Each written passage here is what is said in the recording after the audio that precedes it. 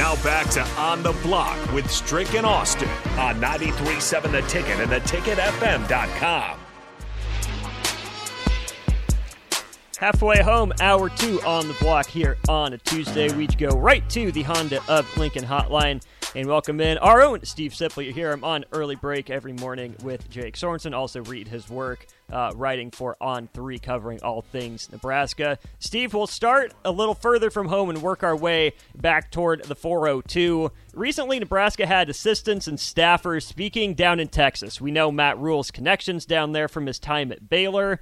But all the Nebraska activity down there led one Texas high school official to say that Nebraska is becoming or could become the Big Ten team of Texas.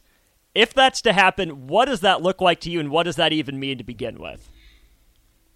Well, I mean, it right off the bat, Austin, just means obviously more Texas presence on the roster. And the question becomes, can you get impact players from Texas? And that, I don't know what it means. I mean, we're 2 months into this, the Matt Rule tenure. 2 months. That's it. I mean, it's interesting, and I've seen this happen. It happens, it probably happens every fan base. I've seen it happen in Nebraska.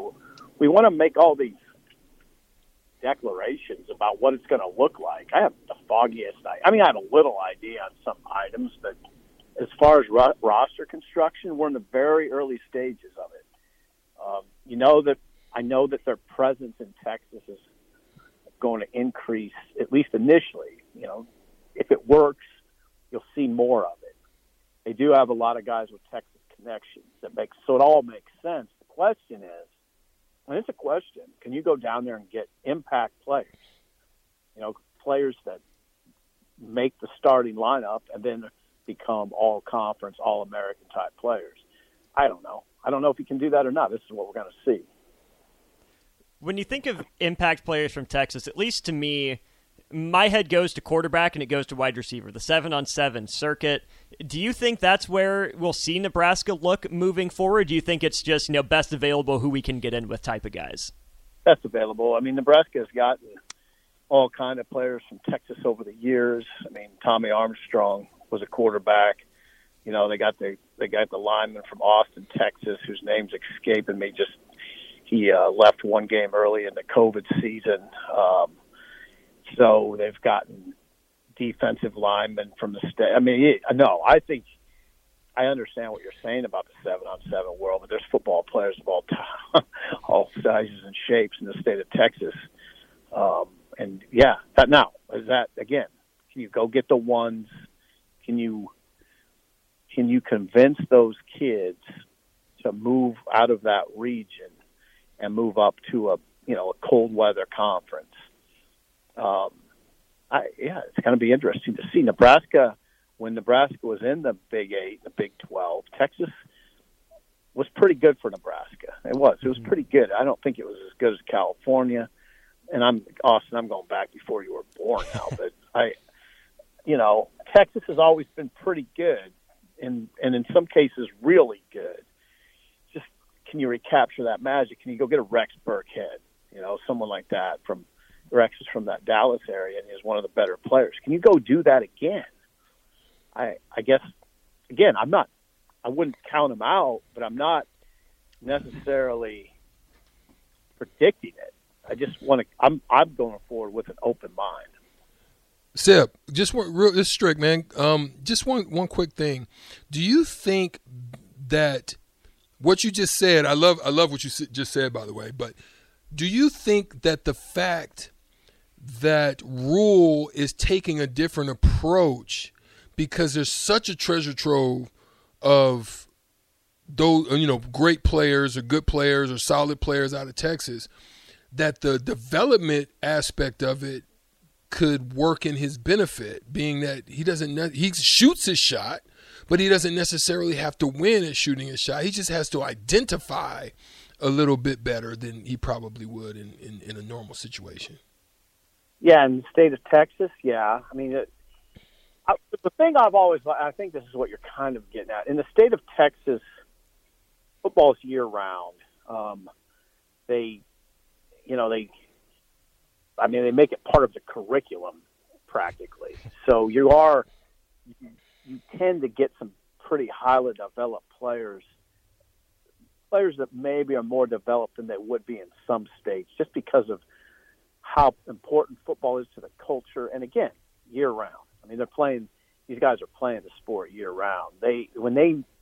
When a Texas player, especially a high level Texas player, comes to a college practice, for instance, it's all, they've seen it. They've done it that way. It's not the level increases, but the intensity probably increases a little, but it's nothing they haven't really seen before. So, yeah, you don't probably need to develop them quite as much, depending. I mean, in recruiting, Eric, one thing I've learned to do is not throw up a blanket over everything, because, individuals are different and they all are sort of unique in their own way. But generally speaking, yeah, I don't think you got to develop those kids as much as you would from some other states.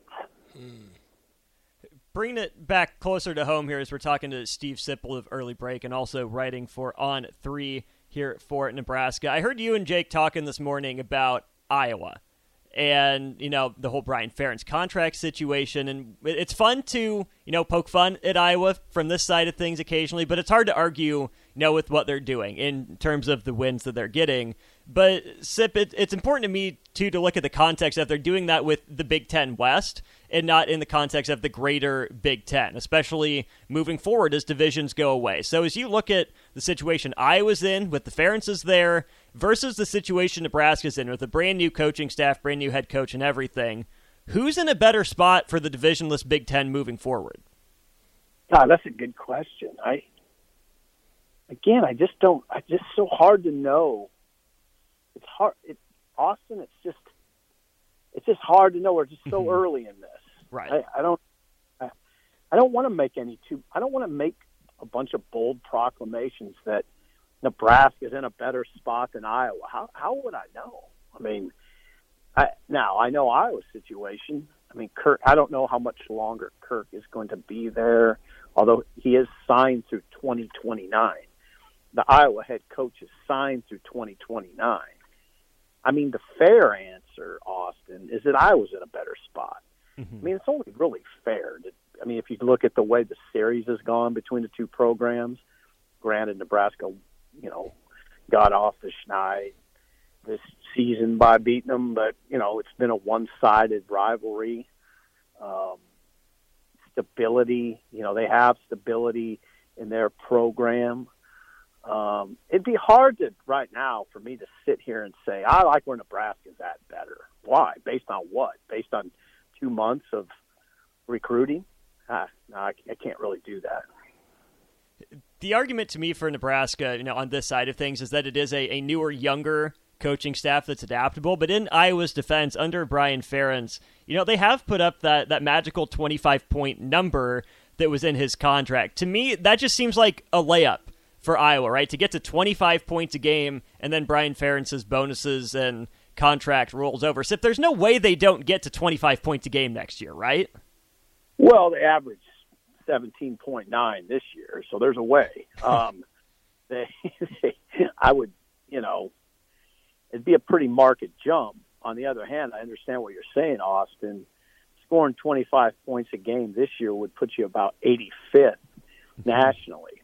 All right, you can't get to 85th nationally. But on the other hand, so go back the other way.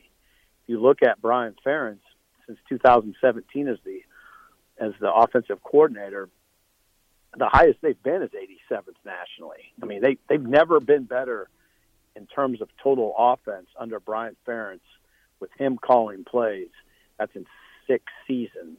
They've never been better than 87th. So, yeah, it's fascinating, kind of. I mean, it's a fascinating back and forth discussion because, as I said this morning on our show, the Ferentzes can kind of give you the middle finger and say, hey, Nebraska, especially Nebraska, guys like me in Nebraska taking shots at them, they could say, okay, yeah, look at your program and look at ours. I mean, we haven't, during that time period, we haven't won fewer than 8 games, and twice we won 10. okay? No, not fewer than 8. Twice we won 10, and during the COVID year, we played 8 games and won 6. What's your record? You know, they could easily say that. Now, their offense has been alarmingly bad. It's almost like I said this morning again, it's almost like they say, we're just gonna win games without a good offense. That's just the way we are. Strange way to go about it. They got to get better. But this year, they had nothing. They didn't really have any answers. And Bill Bush on our show this morning was saying they just tried everything. It was kind of hard to defend. It was hard to prepare for. It wasn't hard to defend, but it was hard to prepare for Iowa because you didn't know what they were going to do because they were trying everything, you know. So that can't be the formula. We're just going to try everything and hope something works. They better they got to figure something out. But you know what? I'm not betting on the trend reversing. What evidence is there why would you bet on it except McNamara and I guess Eric All too. They have brought in some guys from the transfer portal, including 2 offensive linemen. So maybe they can get it reversed. My favorite part is that it's points per game, not just offensive points per game. So Brian Ferentz might owe Phil Parker some favors after the season. We'll have to look into that. One other Nebraska football question for you here, Steve. 39 support staffers on Matt Rule's staff right now. When I hear 39 people on staff, whether that's graduate assistants or, in the recruiting operation, that feels like a lot. And it is compared to the Big Ten. Michigan's got 38, Penn State in the lower 30s as well. But then you read about Alabama and Georgia and just how huge their network of staffers in the building is. Is this Matt Rule trying to build something like Alabama and Georgia has, on the back end, the operational administrative end? Or is that just a lot of cooks in the kitchen as a guy's trying to get stuff figured out in his first year? No, I don't think he's just. I think he's got a grand plan, Austin. And I don't know I don't know if he's impacted by what he sees at Alabama. He might be, or Georgia. He might be. I just think he feels it. I mean, Austin, I always say this Nebraska program is a monster. I mean, it takes a lot of people. It's a big organization. And I am generally of the thought that you got to run it like he's doing it. I've thought that for a long time. So if it takes that, I think he's got 50 basically. Yeah, he's got 39 new faces, Austin, and 11 holdovers. So he's got about 50 people. And I mean, there's work for 50. And there's so many tentacles in that operation. And I think for Nebraska to run like it should, this is a monster program. It's not there's a lot of attention. There's a lot of pressure. There's a lot of money. It's the Big Ten, which is it's a power league. It's a very unrelenting league. So you need a lot of different elements hitting on all cylinders. And the more now, if these people are competent or much better than competent, you have a better chance. So yeah, I've always felt that was what you should do, and not everybody has. I mean, Bo Pelini wanted to expand the operation. He wanted to expand the recruiting operation. He did want to make it like an SEC program, and he was denied that. So he was denied. I don't mind saying it on the air. It's not something that's been talked about a lot, but he was the AD clearly didn't want him in here. But that I'm just glad that Rule's able to do it. He has an AD that says, yeah, we got to do what we have to do. And the CEO part of this discussion with the head coach is very appealing to me. And I think he's running it really well so far. But again, Austin, I just go back to what we said at the outset. I would counsel people not to make too many bold proclamations about what they've seen in 2 months. For sure. One last hypothetical then. You got the wheels spinning for me here, Steve.